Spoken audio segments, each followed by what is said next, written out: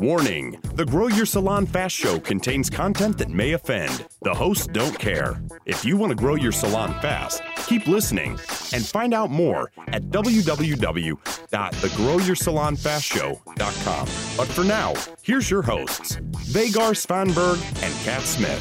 Hello there and welcome to the Grow Your Salon Fast Show. With me from the pit, as always, I have Kat Smith. Hello, Kat. Hello.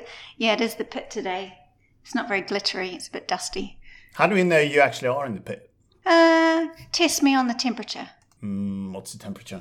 It's about 42 degrees and it's only 11 o'clock in the morning. Oh, shit. Celsius? Yeah. Celsius, yeah. Just had to double check. Yeah, got to check on that one. Yeah, it's quite warm. It's getting to be summer, so it's heating up. As always, but that's a conversation we have every single time, so that's a bit dull. It is, but you like it hot, don't you? Because in a world of dullness, we want to be not dull. Yeah, because my God, I've seen some dull shit out there lately. That was what I was going to say. You like it hot. You like hot stuff. I like hot stuff. Yeah, I do. Yeah. So tell us what's been going on in the pit. Well, speaking of hot stuff, I was surprised by a little thing in the garden, which sounds a bit tame, doesn't it? Like the QBV. You were surprised by a little. Yeah, that sounds a bit tame. Okay, so QBV doesn't really do gardening, but since we've got a garden, we've been sort of making it look a bit prettier than normal. So I've been out in the garden pottering before. I'm sorry to interrupt, but I thought you were talking about the pool boy. Surprised by a little thing. A little thing in the garden. No, this was something with a sharp, pointy end who jumped out of my bush and gave me a fucking fright. It could still be the pool boy. It could still be the pool boy. Well, it was actually round by where the pool machinery equipment is, so it could have been the pool boy. But it wasn't. It had wings and long legs and it was orange and it had a fucking stingy tail. Ow. And it stung me right on the arm. It was a hornet. It wasn't just a wasp. It wasn't just a bee. It was a fucking cunty hornet. So I got sounds like you hate stabbed it. on my arm. And I'm allergic to stings. Oh. So pretty allergic. I don't have an EpiPen or anything, so I'm not going to go over the top. And no, because you're not a pussy, are you? No, but I do. I do swell up quite considerably, and if it hits my airwaves or anything, I'm gone. I'm a gone dog. So but you still don't have an EpiPen because it's much cooler and you're much tougher without. Oh, so much tougher. But I do have a little supply of Finnegan. I have a little supply of blue pills. And they're not the blue pills that you have. That stop me from my airways from closing up. Or maybe that is the blue pills that you have. Who knows? Yeah, so fortunately I have some little blue pills that stop me from swelling up too much that I close up. But what goes along with it normally when I have get a sting is I panic and I have I get really highly anxious, and that actually contributes to it. Because I had in the past I had a pretty disastrous run-in with a bee and a can of Coke or a can of Sprite, I think it was. Oh, you didn't swallow it, did you? I did, and it stung the roof of my mouth, right in the soft part of the lining. And it made my mouth swell up so badly that I could hardly breathe. So, and I was on a train station waiting for a train. And so I ran up to the little box where the people are conductors or whatever they're called these days, the station people. And I blurted out where was the nearest hospital because I was going to die. And they said, actually, there's a clinic at the end of the station. So I ran in there and I panicked and I was screaming at them saying, I'm going to die. And they eventually calmed me down, gave me some injections, and I was fine. But I ended up getting back on the train. I was going to meet Mr. QBV a few miles away, so an hour. But it was in Sydney, in Australia, and it was the middle of summer. It was hot, and the train didn't have any air conditioning. And I was sitting in there, and I was swaying back and forward. And all of a sudden, I just needed to vomit. I needed to vomit. And it had those old-fashioned trains with the little windows that just flop down. Yeah, they're either open or closed. Yeah, but they don't slide open. They just flop from the top. And there's not much space to get your face out to vomit out the window. But I attempted it. And as I was trying to vomit out the window, the air rush of the train, you know how physics works, you know how a train pushes air in front of it. the air pushed it all back in the window onto the lady sitting on the seat next to me. You're one of those. Yeah, so I was like, you just so puke in your purse or something? I just puked. I didn't have a purse. I was purseless. So anyway, this woman is covered in my, fortunately, just Sprite vomit. So yeah, that was good for her. But and she was going, don't worry, it's okay, I understand. And she thought I was drunk, but I wasn't. And then these two younger guys were in the train with me, and they were so lovely. They were young surfy guys, they had their surfboards, and one of them gave me his towel to wipe myself up and wipe her up. And I don't know what kind of state I was in, obviously quite a dazed state, but I decided in my wisdom that I would just start to clean up the train with his towel. And so I started wiping the floor with his towel. And he's just going, no, don't worry about it, I was like, oh my God. And I just thought, I can't cope with this anymore, so I got off at the next stop. And then I rang Mr. QBV. I said, come and save me. Why haven't we talked about this before? This is one of my favourite vomit stories. I've got quite a few good vomit stories. I love a good vomit story. I think we should do a vomit series. A vomit series. And that's one of my favourite ones. So yeah, so just putting it out there. That's what happens when But the thing you said about the wasp or the bee or whatever you swallow, that reminds me, I think I told the story before, but I was in a mountain bike race. And I met one of my friends after we crossed the finish line, and I talked to him, and he said that about 10 kilometers from the finish line. So this mountain bike race, this goes through, woods and the forest and everything. Yeah. So about 10 kilometers from the finish line, a bee or a wasp flew into his mouth and stung him. In the back of the mouth. I empathize. And he discovered that he was allergic. So he started. Not a good time to discover it. Not a good time, because he had. There are no first aid stations in the middle of the woods. Yeah. There are every 20 kilometers or so, but he was just between one of those stations and the finish line. So he figured out he would just get to the finish line as soon as possible. So but he got there, luckily, and I gave him an adrenaline shot, but that was a close call because his neck swelled. See, you have lived this amazing life, and you do these amazing things, and then you die from a little insect with 6 legs and wings. Fuck it. Oh yeah, I have many stories about dying, actually, but we can do that. We can do that. That could be another series. Yeah, let's do the vomit series first. They can vomit and follow the vomit series. Then we can do the awkward deaths. Fabulous. Yeah, so that's my drama for the last few days. Okay. But anyway, the listeners are not here to learn about the pottering in the garden, the QBV. What are we talking about today? We are talking about something that I've called from chaos to order.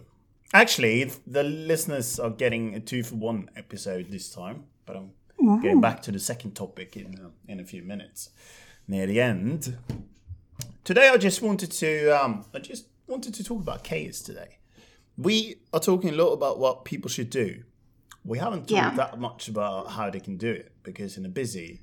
I was reminded of this when I posted in a LinkedIn group about, we are doing a survey. We are conducting a survey, which people can fill in on thegrowyoursalonfastshow.com. You'll find a link to the survey there. And I posted a link in a group, and as part of the discussion there, someone replied that salon owners have so much to do that they barely have time to think about anything. They think about all that's going on in the salon all the time. So the question is, how do they actually free up time to do what they need to do marketing-wise when they are so busy doing all other kinds of stuff? So knowing what to do is one thing. Another thing is knowing how to do it. So where do you start when your day is full? And as I said, we touched on this before, but I was thinking that maybe today we could look at what they can do.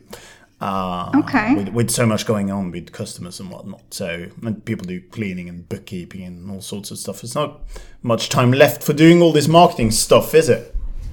Well, and especially also, I think when you're running a salon and you're working on the floor, marketing is kind of in the back of your head that you know it's something you have to do, but it's not a priority because you're dealing with the day-to-day shit, the staff that don't turn up on time, the staff that don't turn up at all, trying to make sure the clients are getting what they need, dealing with complaints if you have them because your staff didn't turn up, and training and all sorts of things. And then you have people ringing you, wanting your time. You got people on the phone asking you to change your electricity supplier and all the rest of it. So there's lots of interruptions. So you have good intentions a lot of the time, but then it comes second, mostly because it doesn't become a priority in your mind. Where in fact it should be the first priority. I heard someone say, I don't remember who it was, so I'm sorry whoever's listening if you said this to me.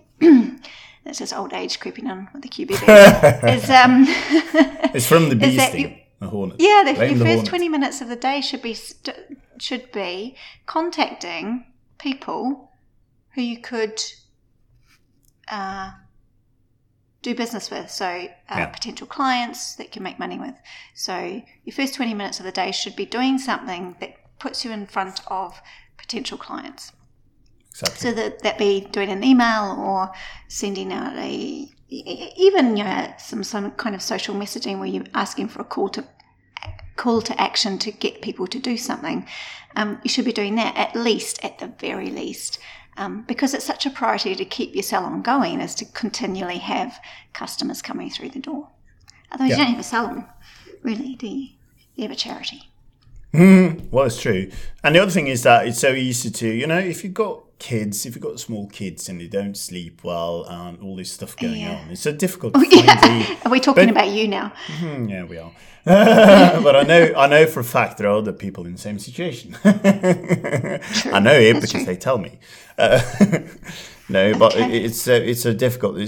Time is one thing. The other thing is to find the energy to start it. What I recommend, I'm going to skip right ahead to that. So Kat's already said it, but set aside a small amount of time first. And I think probably the best tip we can give is to break the tasks into small chunks. And if you set your mind on doing just one thing this month, you can break that task down into many smaller tasks, which means that you can probably, even with just 20 or 30 minutes a week, you can actually get the task done over a month because you've broken it down. So you can do just small steps. So if you say you figured out you have to do a campaign to your clients, a referral campaign to get more clients in, more referrals in. So you can break that into smaller chunks. You have to make referral cards. You probably need to send some emails, something. You have to find an offer. You have to promote it, all that kind of stuff. But if you break it, and it can seem like a big task, but if you break it down, it's much easier. So I think that's a recipe. And just think about it. If you got 1 year and you do one thing each month, that's 12 things done in a year. And you will find out not all those things will work, but at least you will have done 12 things. If you keep going and don't do anything, you won't have, done anything either. So. And that's how most people roll, really. What? You're listening to the Grow Your Salon Fast Show with Kat and Vegard. Remember to sign up for the podcast updates and special bonuses at www.thegrowyoursalonfastshow.com.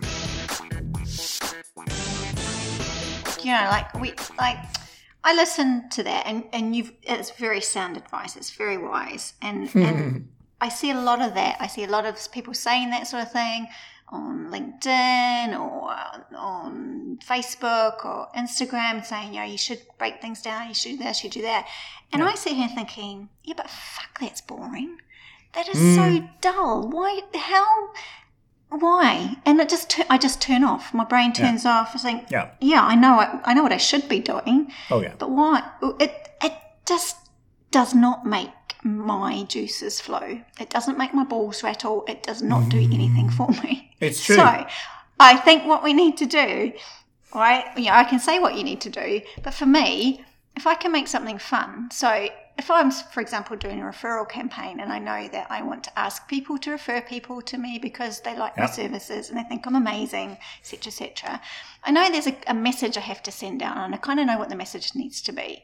But I want to make that as fun as possible, because I hate work. I hate sitting down thinking, I've got to do 20 minutes now, 30 minutes now. So I make it as ridiculous as possible in the first instance. I think about all the ridiculous things I could do. So whether I could dress up, or I could do a video, or I could go out, hand out leaflets and stand on the top of a tower and throw leaflets off, or put them on a hot air balloon. Obviously these things are not going to happen, but it gets me creatively going of, okay, what can I do?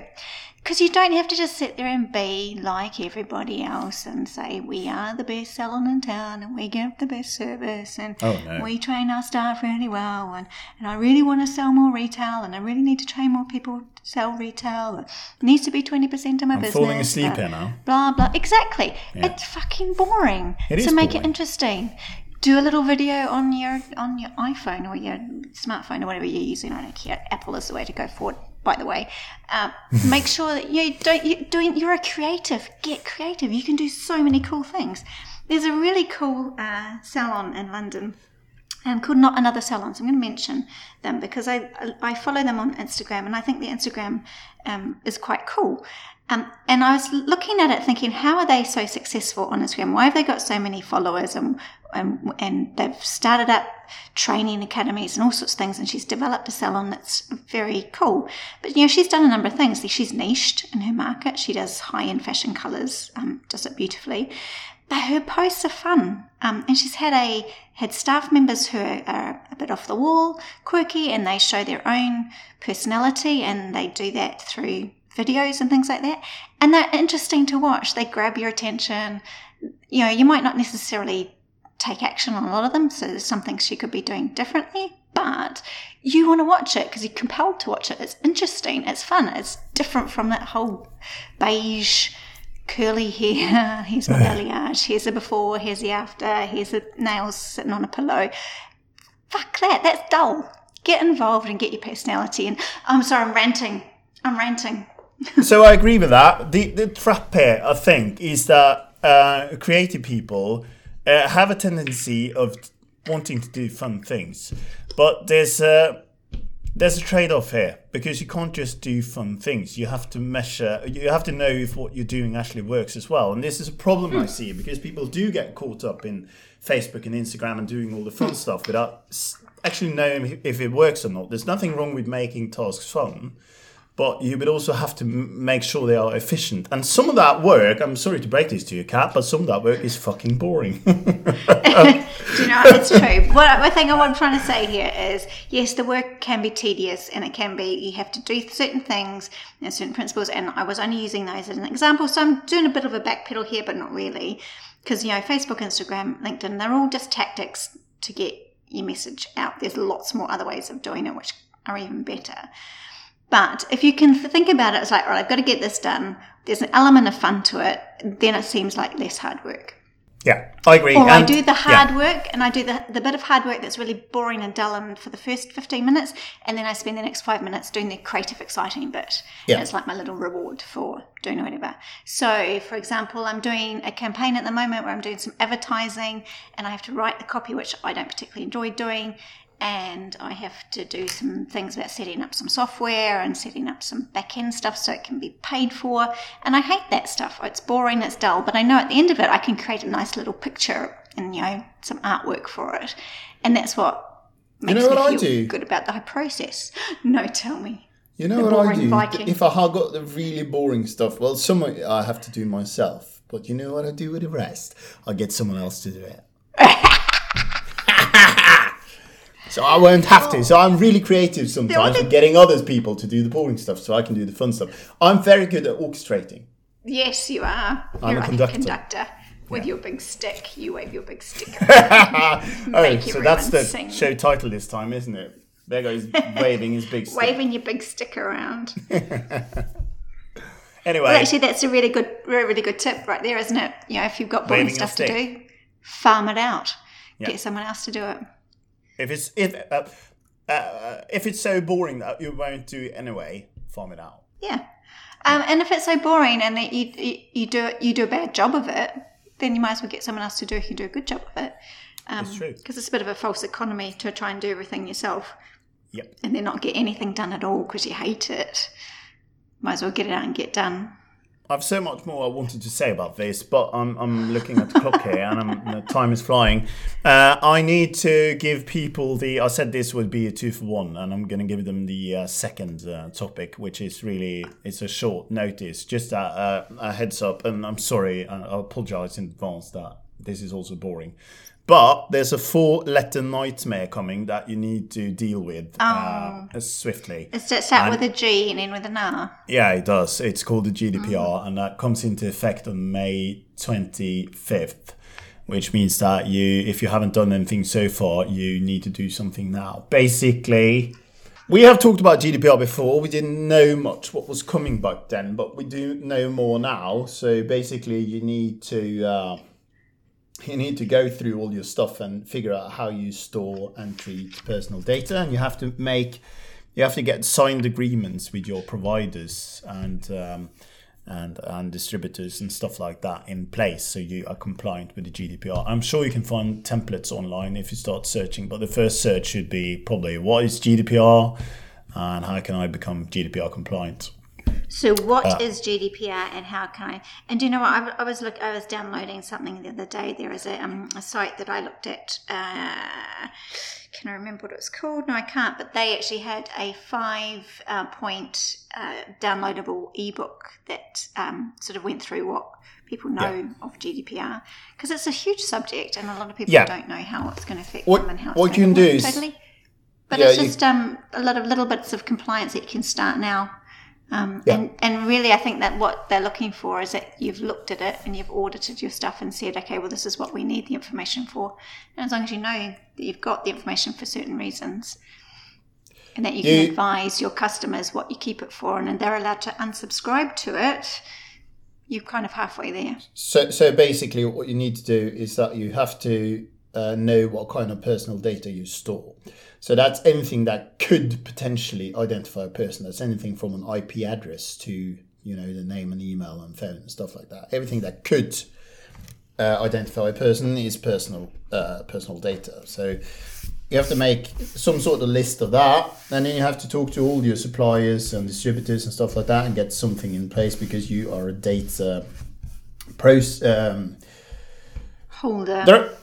There are so many. I think there are so many things to talk about here that I'm not going to go into that. Just go on Google and Google GDPR checklist and start from there. I think that's the best thing. But basically, you need to get oversight and you need to sign some agreements with suppliers and distributors. That's the most important part. When it comes to, I'm sure listeners have heard that you have to get consent for your email list and stuff like that. That's true. I wouldn't worry too much about that right now, because for those who already know about what this is about, because there is what's that called? So the GDPR has 3 bases. You either have to get consent, or you have legitimate interest, or something is part of the thing you deliver. That's kind of the grounds on the rights you have to store their personal data. And there is a lot that could sort under legitimate interest. So you do not necessarily have to get consent to email people, for instance. But this is just giving you a very, very brief, short heads up now that you need to do something now. It's a warning to get it done. Yeah. Because there's no point having someone come to your door and saying, well, you're not compliant, and that's going to cost you £12 million. And there's an issue here. The reason I would encourage everyone to do it right now is because that people say that, but we won't be fined, the first week or the first month. And that is probably true. There is a problem, however, and that is if one of the EU country decides to fine someone after a month, they have set the precedence, they have set the standard, and then the other countries have to follow what they've done. So it's just, if you have one rogue country that could set the standard for what they do in the UK. So please make sure you're GDPR compliant as soon as possible. I mean, and it relates to people in the States too. If you're selling something to anyone in the EU or to the UK, so whether you're selling a report or something like that, you have to be compliant from your end. So it affects you because you're dealing with people in the EU or the UK. And I wouldn't think it'd be long before the whole world takes this up. I know Australia's looking at it. So, yeah, good luck. I know it's a pain in the arse. I have mixed feelings about it. It's to jump through. Yeah, I do have mixed feelings. I think the biggest problem is that it's so unclear that you can interpret these new rules in any way you want, basically. But it is sort of a good thing. And it's one of those ones that say it's not hard. It's harder to apologise afterwards. Yeah. So majority of the time I'd say do it and then apologise later. But this particular one, I would get something in place so at least you're halfway there. So I apologise again for the boreness. Boring. It is boring. It's one of those things that need to be done. But if it saves you money in the end of the day, I'm sure Kat has an idea as to how you can make it sexy or hot or fun something. Put you on the spot there, didn't I? Come up with the next one. Yeah, well, we could just make it into an acronym of something else, can't we? Yeah, we could. Well, let's do that for the next episode. Kat, we have to finish. What do people have to do apart from rating us? Go rate us. Go tell us what you think. Put your name down and make a stand and say, we hate you, we love you, whatever it is. Troll us, don't care. I've got a troll, by the way. I think it's quite exciting. Yes, I'll tell you about that next time. And then if you are struggling with something or you want some clarity on something or you've got a gnarly problem that you can't fix, or you want some insider tips about how to grow your salon or to make more money in your business instantaneously, because I have some of those ideas as well that work, and I have had salon owners put into place and get themselves out of big holes. Get yourself on the private podcast list. There's a waiting list for it now, so you can sign up to it and we'll get to you as soon as we can. We are so busy. Get yourself onto a private podcast and we'll record you a session specifically for you and your problem, and we will tailor make it to make sure that you're getting the most information you can and the best benefit out of it. And you can do that on the growyoursalonfastshow.com/private podcast. Sign up. I think that's it. That's it. That's all I have to say. We'll be back in the next episode. Excellent. See you then. You've been listening to the Grow Your Salon Fast Show with Kat and Vegard. Share and sign up for your podcast updates and special bonuses at www.thegrowyoursalonfastshow.com.